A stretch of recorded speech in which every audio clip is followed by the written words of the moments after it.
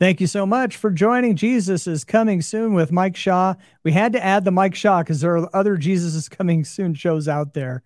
But it's this one when you go to freshroadmedia.com. No Apology with Emily and Chris, of course, the flagship podcast at freshroadmedia.com. And then I'm kind of a spinoff here. And I'm really excited about episode 4 because I have my pastor on with me right now. And this is, as you know, I moved to Iowa from Lubbock, Texas. And when I was in Lubbock, Texas, I was under the amazing teaching of my pastor, Pastor Ben Martinez of Calvary Chapel, Lubbock. Pastor Ben, how you been? Man, we missed you. I can tell you that. We've missed you, and we're glad you're doing well. But you know what?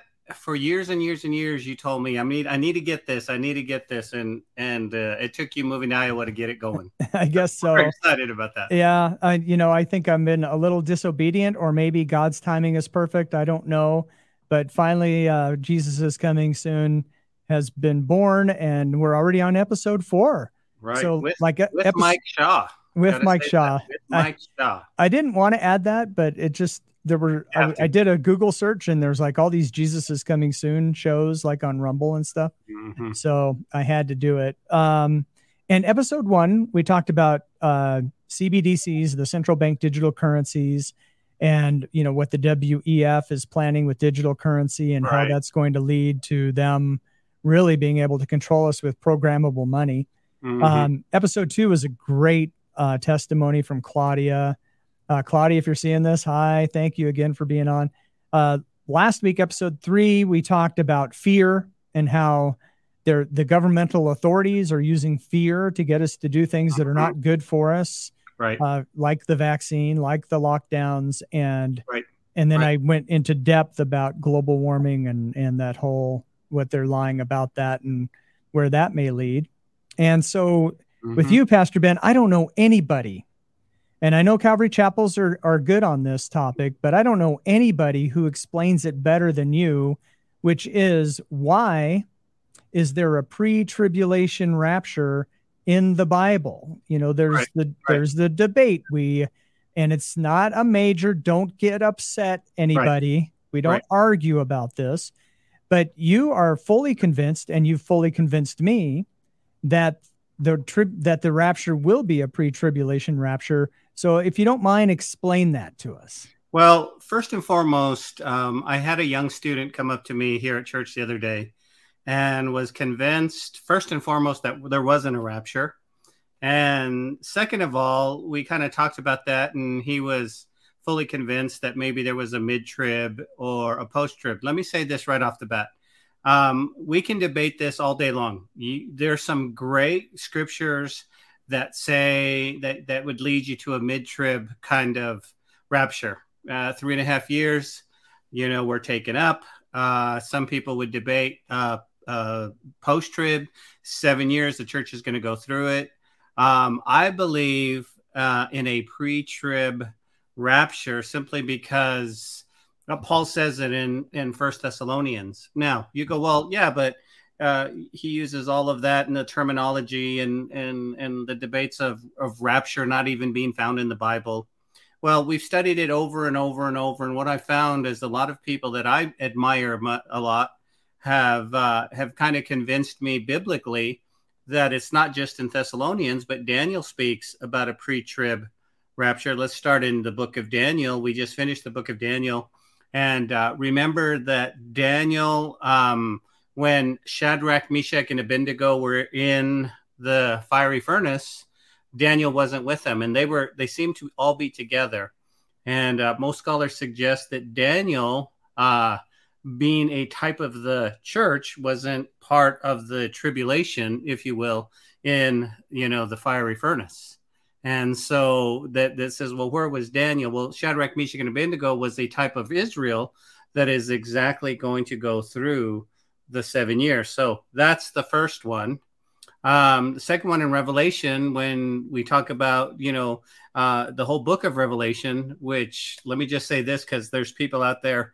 I had someone come to me and say, hey, we're afraid to teach Revelation. And I'm like, but it's about Jesus. It's the revelation of Jesus Christ. And so exactly. It's right in the title. So it's like, okay, I know there's some crazy stuff going to go down through that and all that, but he talks about church history, if you will, in the first 4 chapters. And then he says, come up here.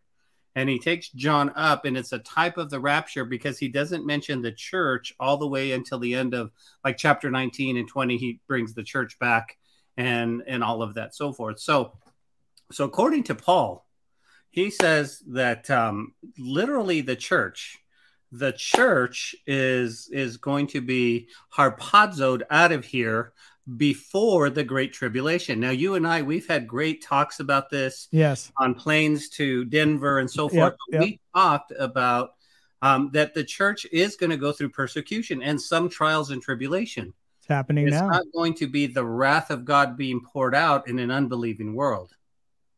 Right. That, I believe. That's a huge difference. And before I get to more on that, because you have a beautiful picture of what a Jewish wedding represents and how that ties into this, it's just, I mean, I've never forgotten it, and it's really helped solidify this for me. But the word harpazo, is that in the Bible? Is that Greek? Is that Latin? Is that Aramaic? What is that? The Greek word is harpazo. Okay. The Latin translation is rapturus, where we get our English word rapture.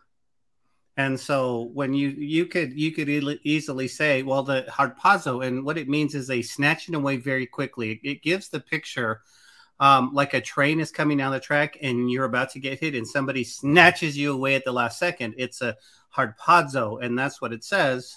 Now, here's the problem. The problem that most people face is they get confused with the second coming of Jesus Christ to the actual rapture, and so they're confused. I know in 2 Corinthians it's not the same word that's used. It's not harpazo, but it sort of alludes to either a mid-trib or a post-trib, but you've got to read it in context. You and I, we talked about context all the time. Right. So we honestly believe, just with everything that goes on prophetically, that there is nothing left to happen except the return of Jesus. Now, he says he's going to come in the clouds. Paul talks about he actually talks about the rapture as in the twinkling of an eye. Right. We talked about that being half a blink. So I don't think we're going to sit here and go, oh, wow, I think we're going up to heaven. It's be like snapping your fingers and you're gone. Yeah. Half a blink and we're out of here. Yeah.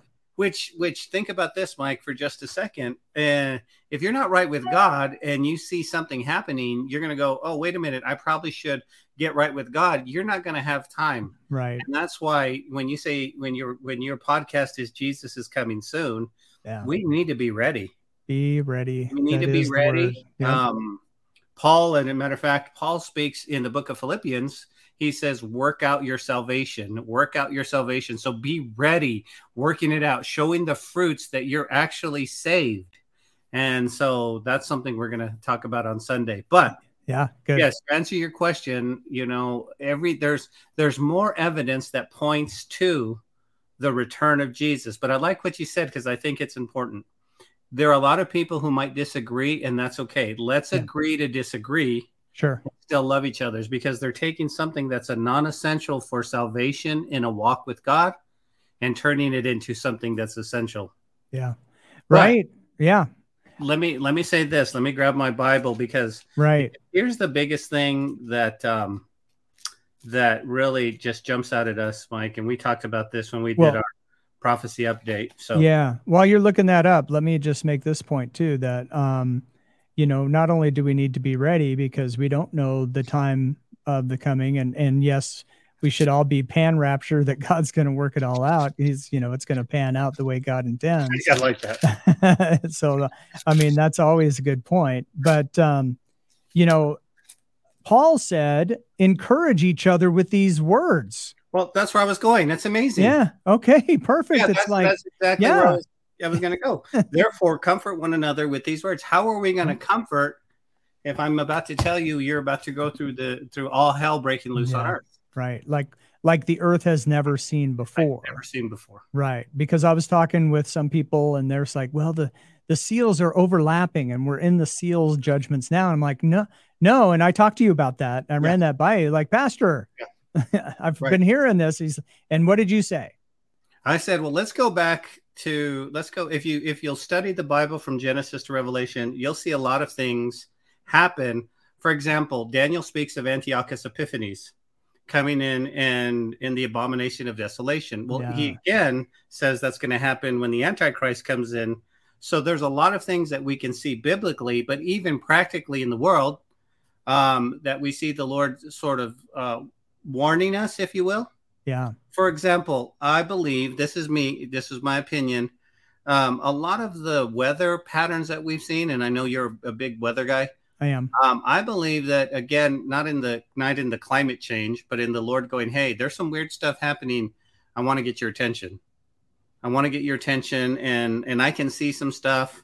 Other stuff is silly. I didn't get a chance to listen to the climate change ones, but yeah, I did read a statistic the other day that it was 100 and I'm going to mess that up, but 135 in Mojave Desert. Okay. Which was a record, but it was set back in 1913 when there were 6 billion less people in the world. Yeah, exactly. Right. Did you hear that one? And so yeah, I did.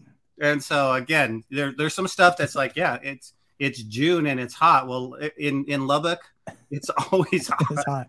Well, 2011, you guys set all kinds of records in 2011. I don't know if you broke any of them this summer. You may have, but I don't think you broke all of them. I know. 2011 wasn't that long ago, and it was a really hot summer for Texas. Definitely. Right. But there are signs, and God does want to wake us up. But, the main point I was getting to and that you talked about, it's like you were heading to the same scripture. Comfort each other with these words. In other words, the Lord is coming back. He's going to take his bride home before he pours out his wrath on the earth and saves Israel through that tribulation. Right. And comfort each other with these words. This is good news. Right.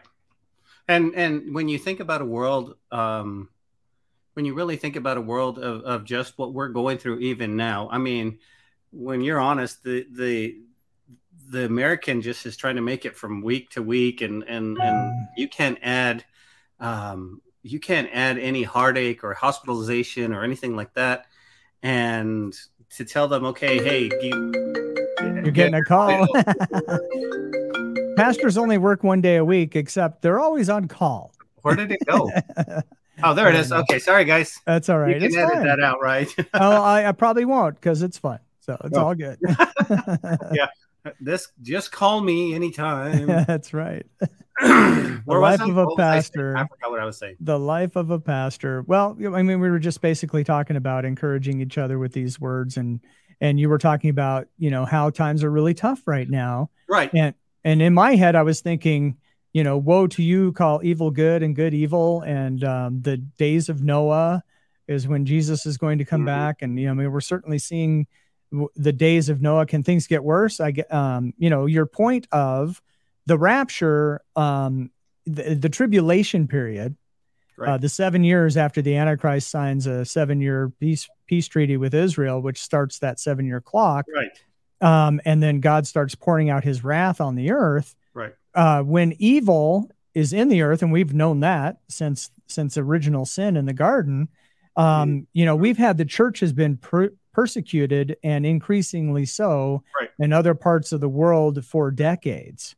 Right. And now we can see that maybe it might be heading to the rest of the parts of the world. But that is not God's wrath. That's evil doing evil stuff. So, Mike, way back in the day, when I first got saved, I used to go, we used to go to basketball games and see 50,000 people go to Tech game. And I used to sit and ask the Lord, how's this going to go down? Are we just here and then gone, and nobody has a warning? And of course, you had these movies that came out and there wasn't even a single warning. You had the Left Behind series, you had A Thief in the Night, all of these ones. Yeah. And, but the Lord quickly showed us that he does love us so much that he is preparing. And we saw that based on 2020. Yeah. We saw that. And I love your thing, your podcast where it says, you know what, we don't want to succumb to fear. Right. We have to just know the truth. Right. And so now again, it's, well, you're going to get me off on just a tangent and topic of what's going on in the world, but it is That's evil. Okay. Yeah. And so it is evil. And so I believe, just honestly, that the Lord has given us a preview, and it's going to be easy. Now, think about this. Think about this, okay? When the rapture takes place in the harpazo, he pulls us out of here, which could happen at any time. Now, there are some beloved, wonderful men of God that I love that believes it's going to happen here in the Feast of Trumpets. So yeah, if we've got 2 weeks, and so I've been hearing that the 15th, they win. September 15th is what I'm hearing. Exactly. And so you go, okay, cool. I don't know. I'm not that smart, but it's the same people who told me a couple dates last year and the year before. Oh, did they? Yeah. Amir Safari says no. Those are for Israel. Yeah. And so there's all this debate. So I believe that the Lord could come back at any time. But we got a good preview. We got a good preview of the mask mandate. We got a good preview of COVID. We got a good preview of the vaccine. Right. We've got a good preview of how easy. Okay, so rapture takes place. Go with me. The world is in chaos. And I tell the church this. The world is in chaos. It's a mess. Yeah. Millions, if not billions, have died. Just died from all of the other stuff. Because think about this for a second, Mike. Hospitals are overrun. Yep. They can't handle any of the crashes, any of those, all of this stuff. Yeah. You know, the banks are going to collapse immediately. Yeah. You know, I mean, mortgages are not going to be paid. I mean, jobs are not. Everything's going to shut down. Yeah, we're going to be gone. So let me ask you, millions of us. Let me ask you this: what happened during the COVID outbreak in March? What happened as soon as that everybody was looking for life to get back to normal? And so they continue to look for a savior, whether it was in a shot, a vaccine, a mask. They kept looking. And when you think about this, and on COVID, on steroids, times 100, right? We're going to be looking for a savior to come in and fix things. Right. So, you know, go ahead. You've been preaching that for a long time, and you know, the 2 years that I was going to church there, the last 2 years. Before I came here, you did an end time series. We went through Revelation. We started Daniel before I had left. And so you've been going through Daniel. There's a lot of prophecy and all of that. And I just, love the way that you've laid that out for us. And it's a reminder that, when in this podcast and what I've tried to do in episodes 1 and 3, especially, it's not just my opinion on what's happening in the world. I've used clips from Klaus Schwab and from Professor Harari and from the UN Secretary General and a scientist who wants to make us allergic to meat. I don't know how he's going to do that, but he was kind of explaining that would be an option. Now that's a new one to me. Yeah. Watch episode 3, man. It's crazy what they're doing. And Professor Harari is talking about an artificial intelligence rewriting the Bible to have the true religion. Right. It's just everything. What we see happening with the WEF, the UN, and all of these people that are going along with that is, we're seeing not just the spirit of Antichrist leading to the Antichrist, but we're just seeing, the ways that they're going to want to control us with a one world government, a one world currency, and a one world religion, which is what you've hammered home into my heart for all these years. Yeah. And when we studied Revelation, and it's funny you say that, because I finally had to get out of those books because I was so prophetically drained of what's, just depressed in the sense of what's going to happen. Yeah. Like, let's talk about, and so because we said, is Jesus, are we living in the last days? Right. Revelation, Daniel, and they all talk about that stuff. Right. But here's the thing. You're right. We are feeling the spirit of Antichrist is here. Yeah. And let me say this. You mentioned earlier, the Lord warned us. He says, hey, man, when you see and the days of Noah, and they'll be giving in marriage and kind of doing all the same things. But if you keep reading on a little bit later, it says, actually in the days of Sodom and Gomorrah, and we're that way too. Yeah. We're having more. I mean, it'd be one thing if we were just kind of toying with artificial intelligence, but when you add the Sodom and Gomorrah, you add the LGBTQ AI, you add the one world currency, you held health, all this stuff, all of this just kind of coming together. Yeah. This is what the Lord told us was going to go down. And we sort of focused on earthquakes, remember? Yeah. And you hear earthquakes in various places. And this and that. We're like, oh, yeah. Pestilence. Well, those have increased too. Yep. Famines. But when you think about everything that's going on, specifically on the one world currency, and it's scary. It really is scary. The fact that we could wake up one morning and say, and the banks be gone. Like, your money's gone. Yeah. You don't have control of your money anymore. You're given a certain amount with an expiration date and with specific programmed instructions into your money on what you can spend it on. Right. And those are their plans that they've discussed. So just using their own words on that. Now you talk about the days of Noah and the days of Sodom and Gomorrah. Think of this, Pastor Ben. Sodom and Gomorrah. The angel of the Lord is on his way, stops and has a visit with Abraham, has a little bit of, they have a snack and rest, and then they head on their way. And Abraham's like, well, far be it for you, Lord, to punish the righteous with the unrighteous. Right. Perchance that there are 40 righteous in that city. Will you spare it all? He's like, yeah, 30, 20, yeah, 10, got him down to 10. So they show up in Sodom and Gomorrah. The angels are hanging out with Lot, and they're telling Lot and his Lot, get you and your family, get out of here. And they did. They got him out. There was one righteous guy with his family, and they got him out before God's wrath was poured out on the city. Right. Days of Noah. Right. One righteous guy, Noah, build an ark. Right. 7,500 years he's building an ark. Everyone's ridiculing him. What are you doing? It's going to rain a lot. Repent. And they don't. And so the whole world is unrighteous except one guy. God got him and his family out. Aren't those both pictures of a pre-tribulation God pouring out his wrath rapture? Absolutely.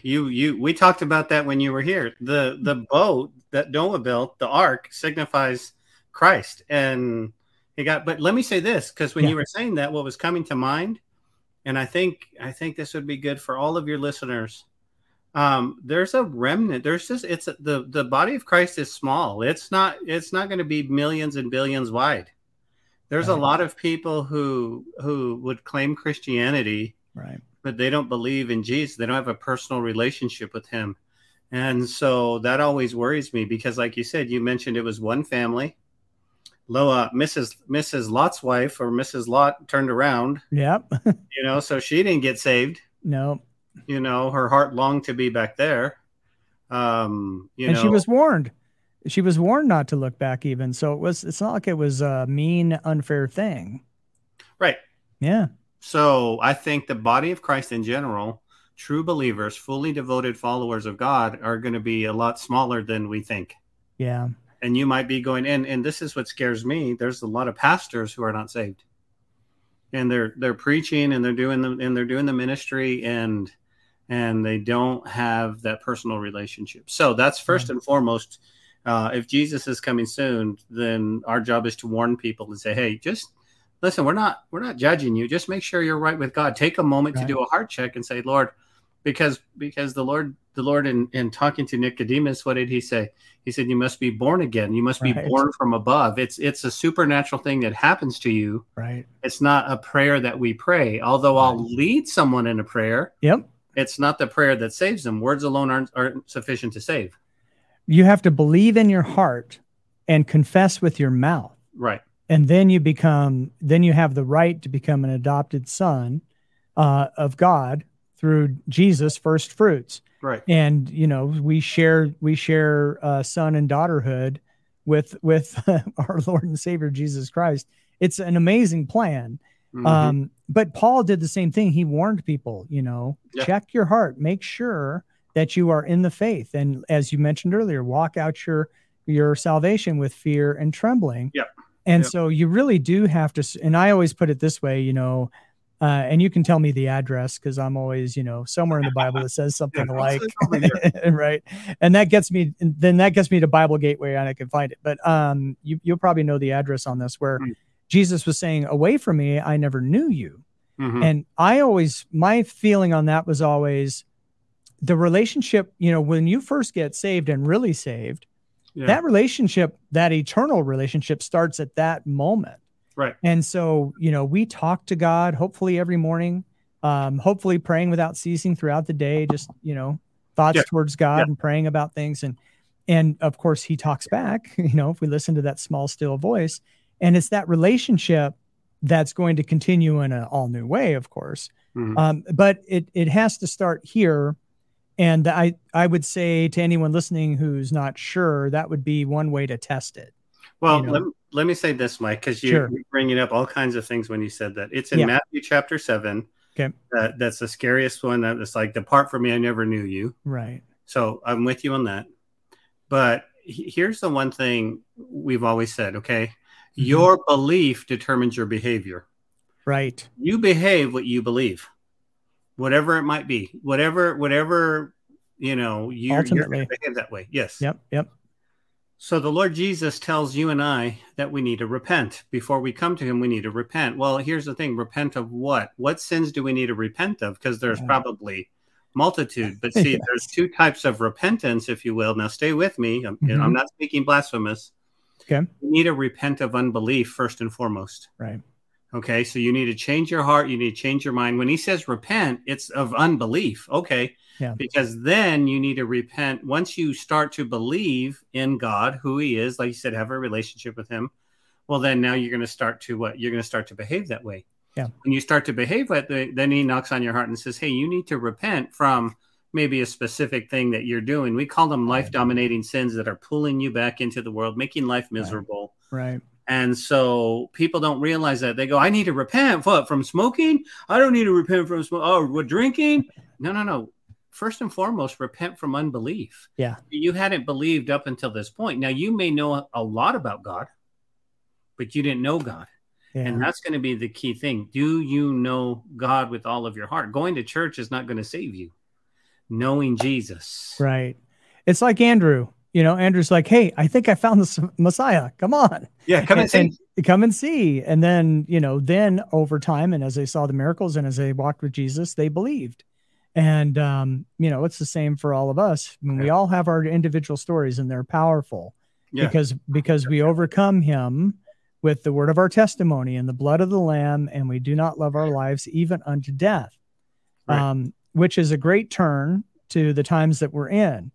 Because of the times that we're in, perilous times at the end, as Paul said, and they certainly are perilous and getting more perilouser, especially, I have a political bent, that. Yeah. Oh, yeah. And so, when you're a hammer, everything looks like a nail. So, right. when you have a political bent, you tend to focus on some of that stuff, but it's important. Right. And, when you see what they're doing to President Trump over trumped up charges, pun intended, and versus what the current president is accused of doing. Right.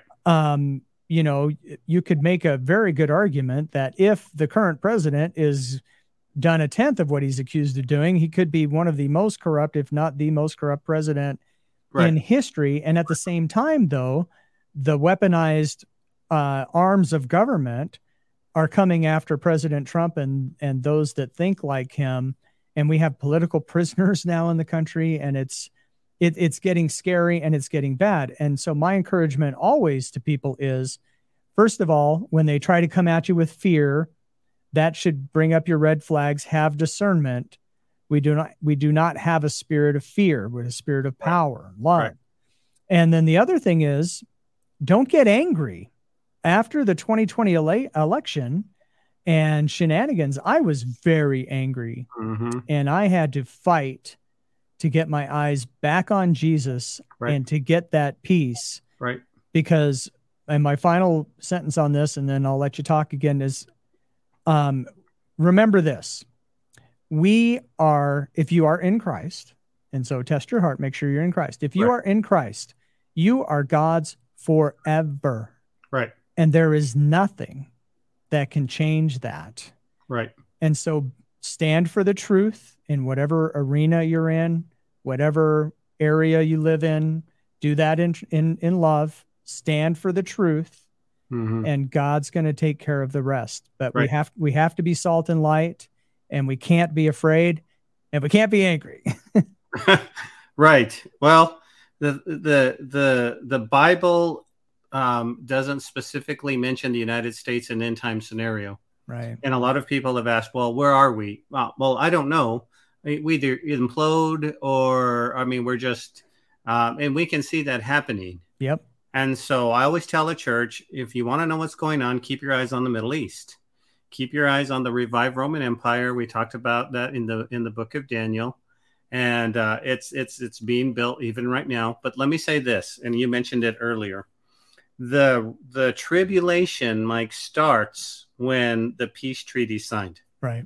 That doesn't mean there could be a time frame between the harpazo, the rapture. It could be a year. It could be 6 months. We don't know. But we do know this. If you're around, and I hope you're not, when you see the signing of a 7-year peace agreement, and back in the day, everybody thought the Abraham Accord was Trump was the Antichrist. He signed this, all this stuff, and it's like no.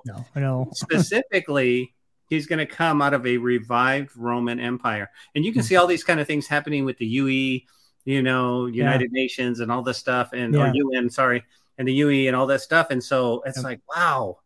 They're just sort of dwindling down. We started out with so many, and it's just so intriguing. Now, to some, it's scary. And I tell the young people here, I understand you're saying, I want to get married. I want to have a career. I'd like to live. And you're telling me that this could be over in weeks or months or years, but heaven is far better. And this world has nothing for us. And so, it's going down as we speak. All of the stuff that you said, and one of the things that we need to look for on the horizon is Ezekiel 38 and 39 war. Yep. Which could easily happen at any time. Now, does that mean? Is that going to happen before the rapture, after the rapture? Well, that's the $1 million question. Yeah. For those that aren't familiar, can you briefly explain what Ezekiel 38 and 39 talks about? Ezekiel 38 and 39, it talks about a conglomerate of nations led by Russia coming down from the north to attack Israel. And why they want to attack Israel, we don't have a clue. It could be oil, it could be gas, it could be food. Let me tell you why I think it could be food. When I was in Israel several years ago, our tour guide said that they were growing watermelons in the desert. Israel was doing incredible stuff with food. Like they could do things that we couldn't, and they couldn't export it because people didn't want Israel's food. So they were sitting on an abundance of food. And so I went to the Bible, and there were 13 giant famines in the Bible. There are 13 major famines in the Bible. And I thought, what if there was a worldwide famine and Israel had the recipe for food? You go, Ben, you're explaining Kirk Cameron in Left Behind. Well, yeah, kind of. That could be one reason why a lot of these nations join Russia to come in. The only difference is that Israel won't be ready to retaliate, and God steps in. Now, I always thought it was annihilation, like there would be no more Russia. Right. But for some reason, I've changed my thoughts on that. Okay. Because Russia and China seem to be BFF. They sure are. Moving forward into what we would call the Battle of Armageddon, that final war. Oh, man. At the end of the tribulation. Right. So I'm like, okay, so maybe there's a remnant. Maybe they stay back. I know I know it's Russia. Most scholars believe it's Russia. Yeah. I was going to ask you the countries. So all of those in that sense. Well, I talked over you. So Russia, Iran, Turkey, Kush, which is what, Sudan? Yep. Okay. All of those ones like that you remembered, and all the smaller ones, the Kazakhstans and all these that are pulling in, and you can kind of see that happening now because China and Russia weren't friends. No. They were all, and now they're sort of kind of holding hands and saying let's get the dollar, You know, let's make the yen or whatever else the national. Right. So what Pastor Ben's talking about there is the BRICS. So we've got the BRICS country, which are led by China and Russia and Saudi Arabia. They're trying to recruit Saudi Arabia and Iran into it. And these countries that are already in, I think India's in BRICS. And what they're doing is right now, the petroleum is exchanged with US dollars, the petroleum dollar, US dollar. And they're using a different currency to do an end around the United States. And if they're successful in getting enough countries to do that, it could crash our dollar, which would crash our economy. And at the same time, we have the current administration sending all of our money to Ukraine and then spending all of our money on all this other stuff in an effort to crash our economy, I believe. Right. And so all of it coming together, all these pressures imploding, enemies from within and without, unfortunately. Well, foreign and domestic. If you're a weak country, Mike, then it's so easy to kind of go, okay, well, we'll just do what you say, and you kind of get in line with whatever that is. And I think you're right, because the dollar's already dropping here. Right. And then you talk about the war in Ukraine. Now, I'm talking out of ignorance because I hadn't studied what's going on there, but that just seems like that's a interesting war, if you will. It's there's not like an end goal. It's sort of, and then Zelensky's kind of like your talk host, your exactly talk show host, and I don't understand, because maybe you know more on that one. I don't know, man. It puzzles me too.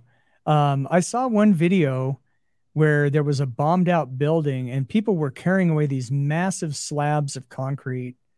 Yeah, and I don't know if it was doctored or what it was, if it was real. But if that's real, it's like the set of Star Trek where Captain Kirk or the Gorn is lifting these big boulders to throw at Captain Kirk. And it's like, is this a movie set or is this a real war? It's really weird.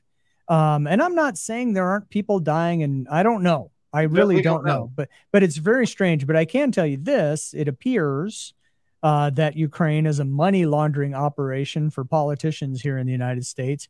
And we're sending so much money to them that it is causing inflation. It's hurting the economy. And it's, America is so strong, and they've been trying for so long to bring us down. We've been able to hang in there. Mm-hmm. At some point, if they keep throwing our money away, we will reach a breaking point.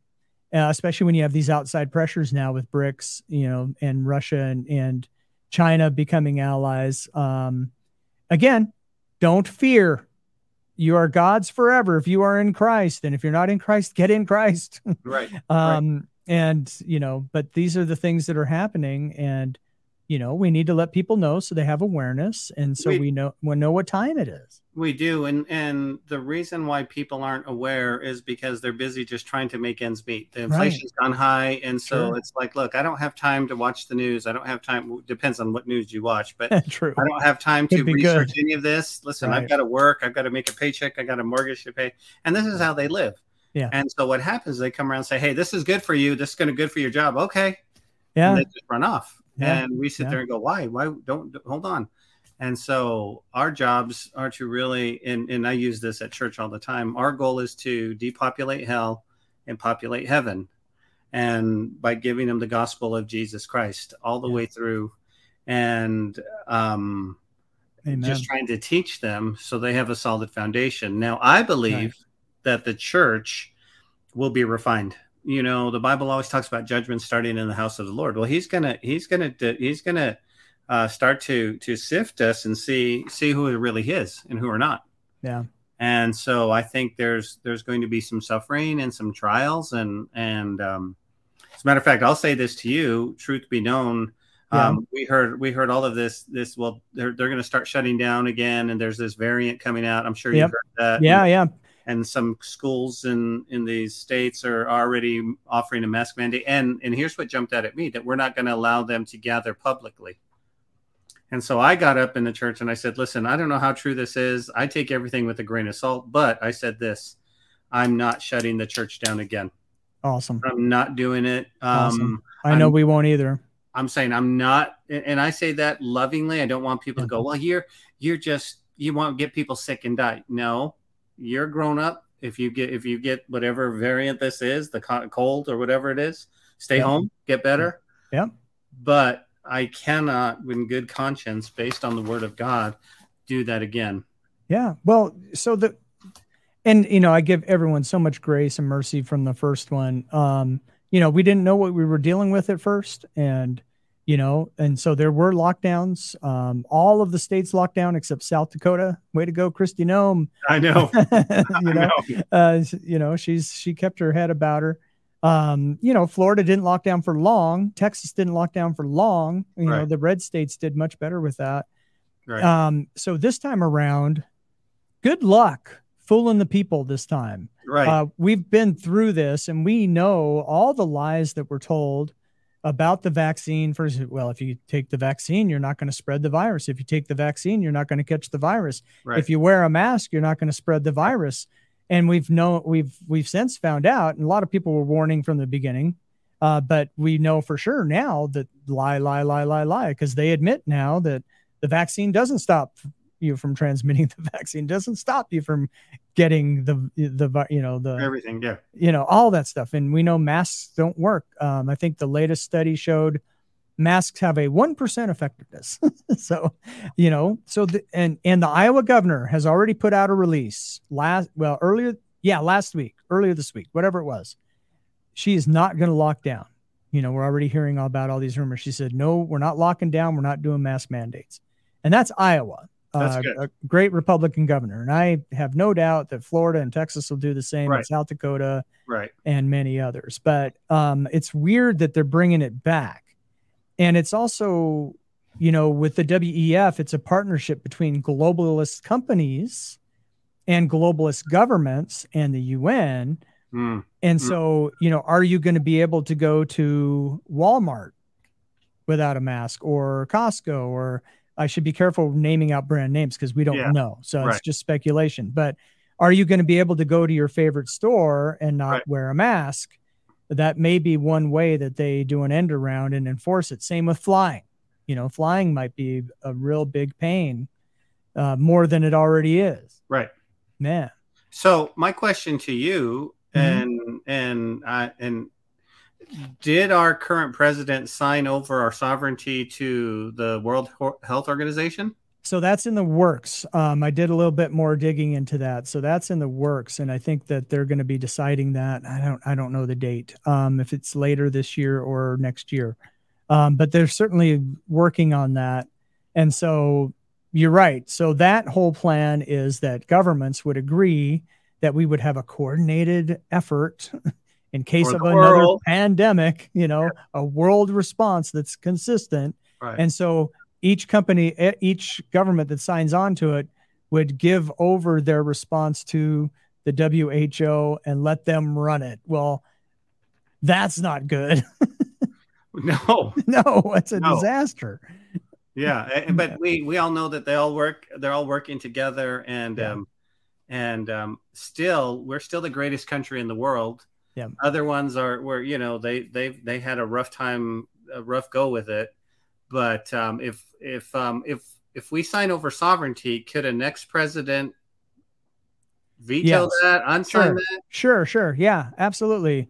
When President Obama, set the record for executive actions, President Trump, the very first week, started writing executive actions to undo what President Obama did.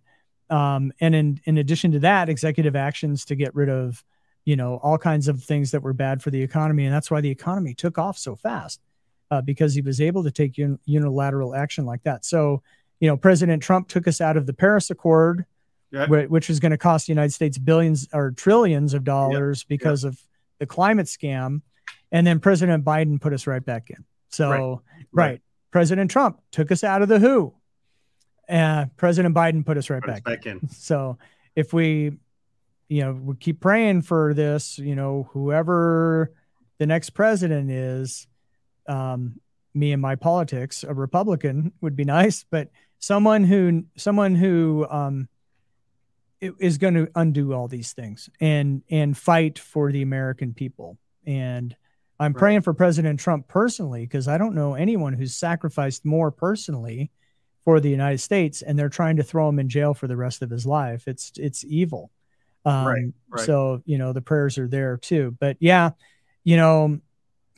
with everything that's going on with the elections, what happened in Arizona to Kerry Lake, to Abraham, I don't know his last name, the Republican Attorney General, who was shy just a few votes. They haven't counted all the provisional ballots, and they're not planning on it. And he's fighting in court to get him to count the rest of the ballots because he knows he'll win, and they know he'll win. Wow. And the shenanigans that happened in 2020 with the Trump election. We're going to have to fight massive fraud in this next election. Don't get discouraged. Don't give up. Oh, it's rigged anyway. So what's my vote count? No, vote.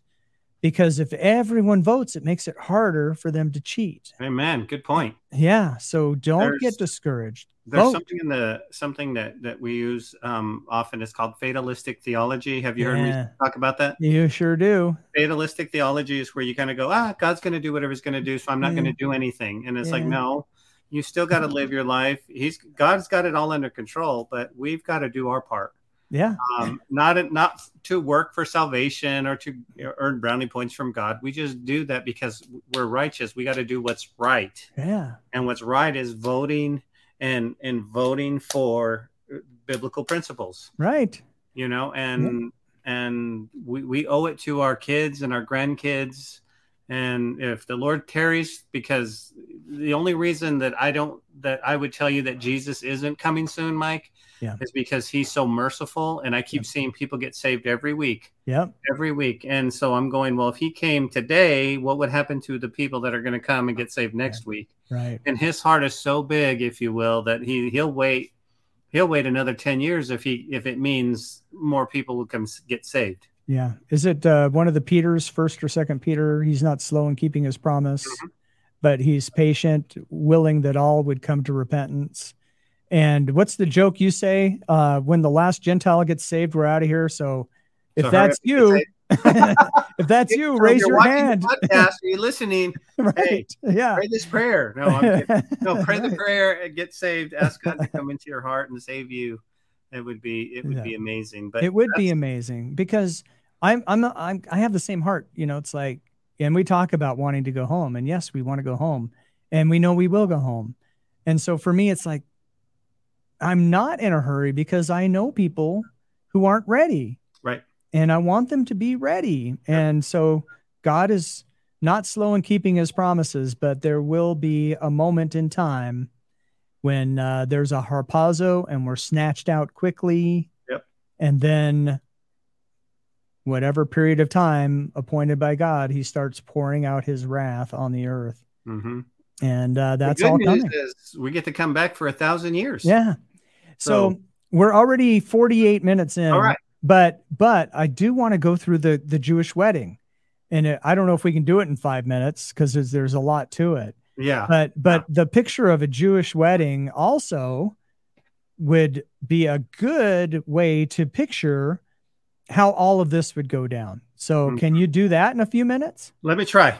Okay. In the Jewish wedding, when a father and a son, they have an arranged wedding, and they usually have an arranged wedding when they're very, very little. And so he already knows who's going to be married. Then they go into what they call a betrothal period. And the betrothal period means they're basically engaged. It's much more than an engagement. They're not like, hey, you want to marry me? Okay, I think you're great. They're committed, but they're not living together and everything. Once they're betrothed, the son goes back to live with his dad, and he builds on an addition to the house. And the bride doesn't know when he's going to come. What's really awesome about that is the bride is waiting for him, and it could take however long it takes to build the house. Now she has her bridal garment ready and pressed, so it's always ready. You can look up the parable of the 10 virgins in that whole sense. Yeah. So what happens is that dad looks in and goes, hey, how's it coming? Oh, just a few more weeks and this thing will be ready. And he goes, okay. And this is true of the Jewish wedding. And then when he gets the addition to the house, living with the dad, Dad looks at him and goes, okay, looks like you're ready. He says, go get your bride. So he goes through the streets of Jerusalem singing with his groomsmen, hey, and shouts, and she knows he's coming. Yeah.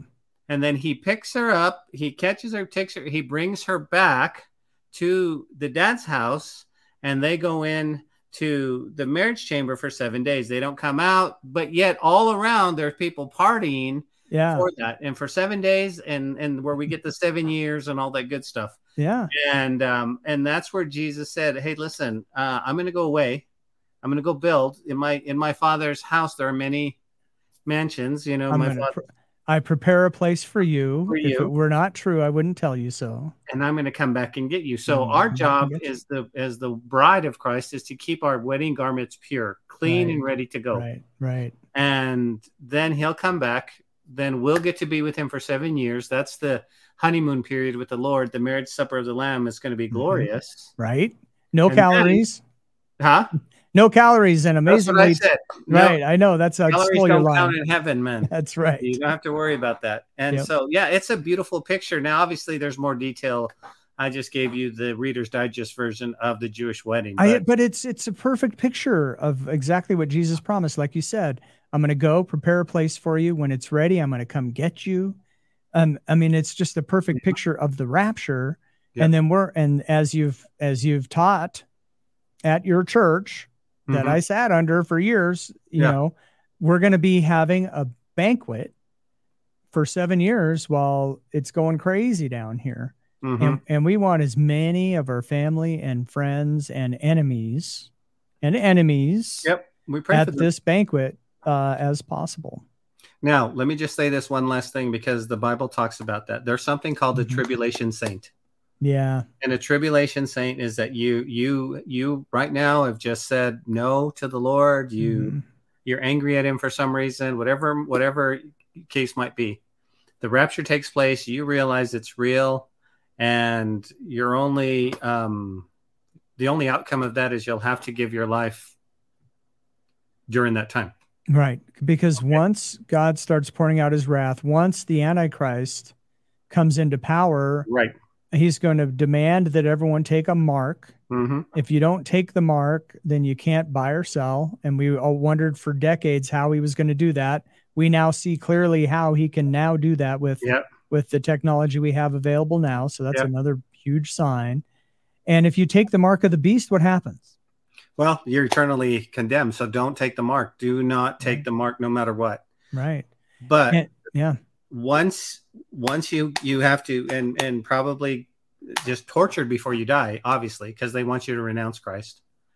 If you give your life to the Lord during the tribulation and you're saved, you'll be known as a tribulation saint. You'll be under the throne, and you'll be saying, "Oh Lord, how long are you going to avenge our death?" And we know that it's 7 years. Yeah. We don't want to listen. Hopefully you're in that, but you don't want to be, because you have an opportunity today to be in the group that's not a tribulation saint. You're already a saint. You're going to be at the marriage supper of the Lamb. Right. And so, and explain this to me. I get confused with the millennial period.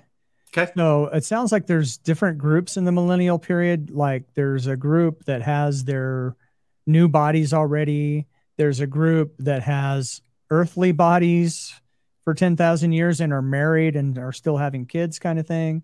And the ones that have, with basically the people who are raptured is what my understanding, right? So we get our new bodies, and then we rule and reign with Christ for 1,000 years. For 1,000 years. And so if you're faithful with a little that God has given you here, then he'll make you in charge of much. So before the new heaven and earth come down after 1,000 years, you're exactly right. There's really two groups, okay? You and I are going to have glorified bodies, and I often encourage you to go ahead and send your order ahead. Maybe you want to be a little bit taller, Mike.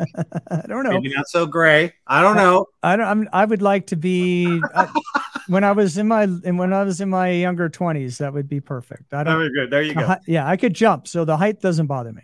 And so I think we're going to have a glorified body, much like Jesus. Jesus, he was seen to 500 people. So I think we're going to be able to, and again, I don't know. So don't be like, well, Pastor Ben said. I just go, listen, we might be able to travel at the speed of thought. The Lord says, I'm in Jerusalem. Mike, come here, and you could be there and back. but we're there, but there's going to be some people that make it through the tribulation. Okay, so now you're governing a world of mortals, if you will, that will still be getting married, still driving cars, right, still going in jobs, but there's this wonderful forced righteousness, because at this point Satan is, remember, Mike, he's bound for 1,000 years, right. so he's not out tempting deceiving the people, nations. right. And so we'll have to see what kind of part of that, as much as our lives, how much Satan was that Satan kind of seeing it. Oh wait, you ready? Wait, listen. Do it. Who was it? Who could it possibly be? Yeah. Was it? Oh, I don't know. Satan. Right. Right. And how much of it was our pride? And so, yes, they'll die though, Mike. They'll die normal deaths. Yeah. Funerals and all that stuff. You and I, we won't. We'll reign with him for 1,000 years. Right. Okay. So what happens when they die? Does their spirit go to heaven? Do they? That I don't know. God hasn't told us that. Yeah. The millennial reign is. I've learned a lot from you, so that was where I was able to get at least that much right. But I want to dig into that more because there's some mysteries there for me. But yeah, that'd be a good one. Yeah, no doubt. Well, we could talk forever. Yep. But we got to have you back soon if you're willing. I think we need to do one politically. Okay. Talking about the candidates, and because I saw something today about all the Republican candidates, and we don't know much about this guy, and we don't know much about that guy, and well, I'm in Iowa, and so they're all here. Ron DeSantis came through Harlan. I saw that. Yeah. So I would love to get your opinion on that sometime. I know we're running out of time, but just see what you thought. Yeah. Here's the only difference that I've seen. The guy who's the front runner right now has already a proven record. He's got a lot of baggage, but he's got a proven that he could get the job done. Right. And if I was in business, that's the guy I would hire. I don't know that there's anyone strong enough to endure the onslaught, because if they remove Trump, next man up is either DeSantis or Ramaswamy. And their heads will be next on the chopping block, and they're going to come after them just as hard as they've come after Trump, I believe. Oh, yeah. And I don't know if they're strong enough to handle that or not. But I don't know anyone stronger than President Trump. So we just have to pray that, he gets through this and that God does some wonderful things. Doesn't it boil down to money, though? I mean, if you have to continue to get to fundraise where Trump doesn't, that's a big deal. It is a big deal, and that's part of the campaign process, right? So they're all in Iowa because we're first with the caucuses January 15th. And so they're all here campaigning, which is wonderful because I have a decent chance of even meeting some of them. Yeah. And which is kind of cool for me. Yeah, but the thing about that is, you have to do well in Iowa. If you don't, then your fundraising drops and, can you survive New Hampshire? And then if you do really bad in New Hampshire, then your fundraising goes away and your candidacy goes away. And so that process, it just whittles it down to nobody's giving you money if you can't win Iowa or New Hampshire. That's right. Yeah. So, right now it's Trump, DeSantis, and Ramaswamy. Those are the early favorites. But yeah. Tom Scott, is that the other one? Is it Scott? I don't hear a lot of people talking about Tim Scott. Tim Scott's great. He's a great. I heard he's a believer. So yeah, he is. He's a great guy. I don't think he's perfect, but none of them are. I don't know how much traction he's getting, but I mean those and Pence is getting a few percent, but he has no chance. Christie is annoying. Just go away, dude. Yeah. You all of them are. You're right on target with all of them. Yeah. And then my favorite is Doug for president. Doug? He's the governor of North Dakota, and no one's heard of him, but his name's Doug, and he seems like a cool guy. Vote for Doug.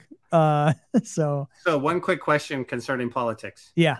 The fact that there's so many Republican candidates, is that hurtful or helpful to us? That's a really good question. Carrie Lake has called for all of them to drop out and support Trump. Let's unite now and win this thing. And there's a lot of good reasons for that. It's never going to happen. So, okay, great suggestion, but good luck with that. Yeah.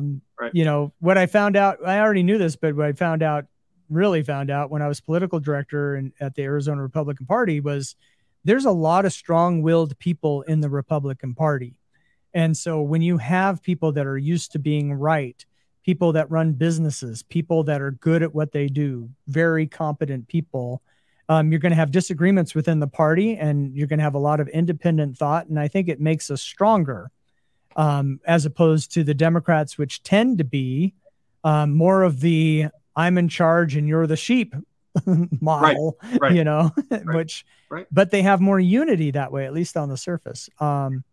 But yeah, I don't think we can avoid having 16 people running. I just think that's the way it is. And you have a lot of people who think that they can do the job, and they are probably right. So, and that's a good thing to have so many competent people in our party.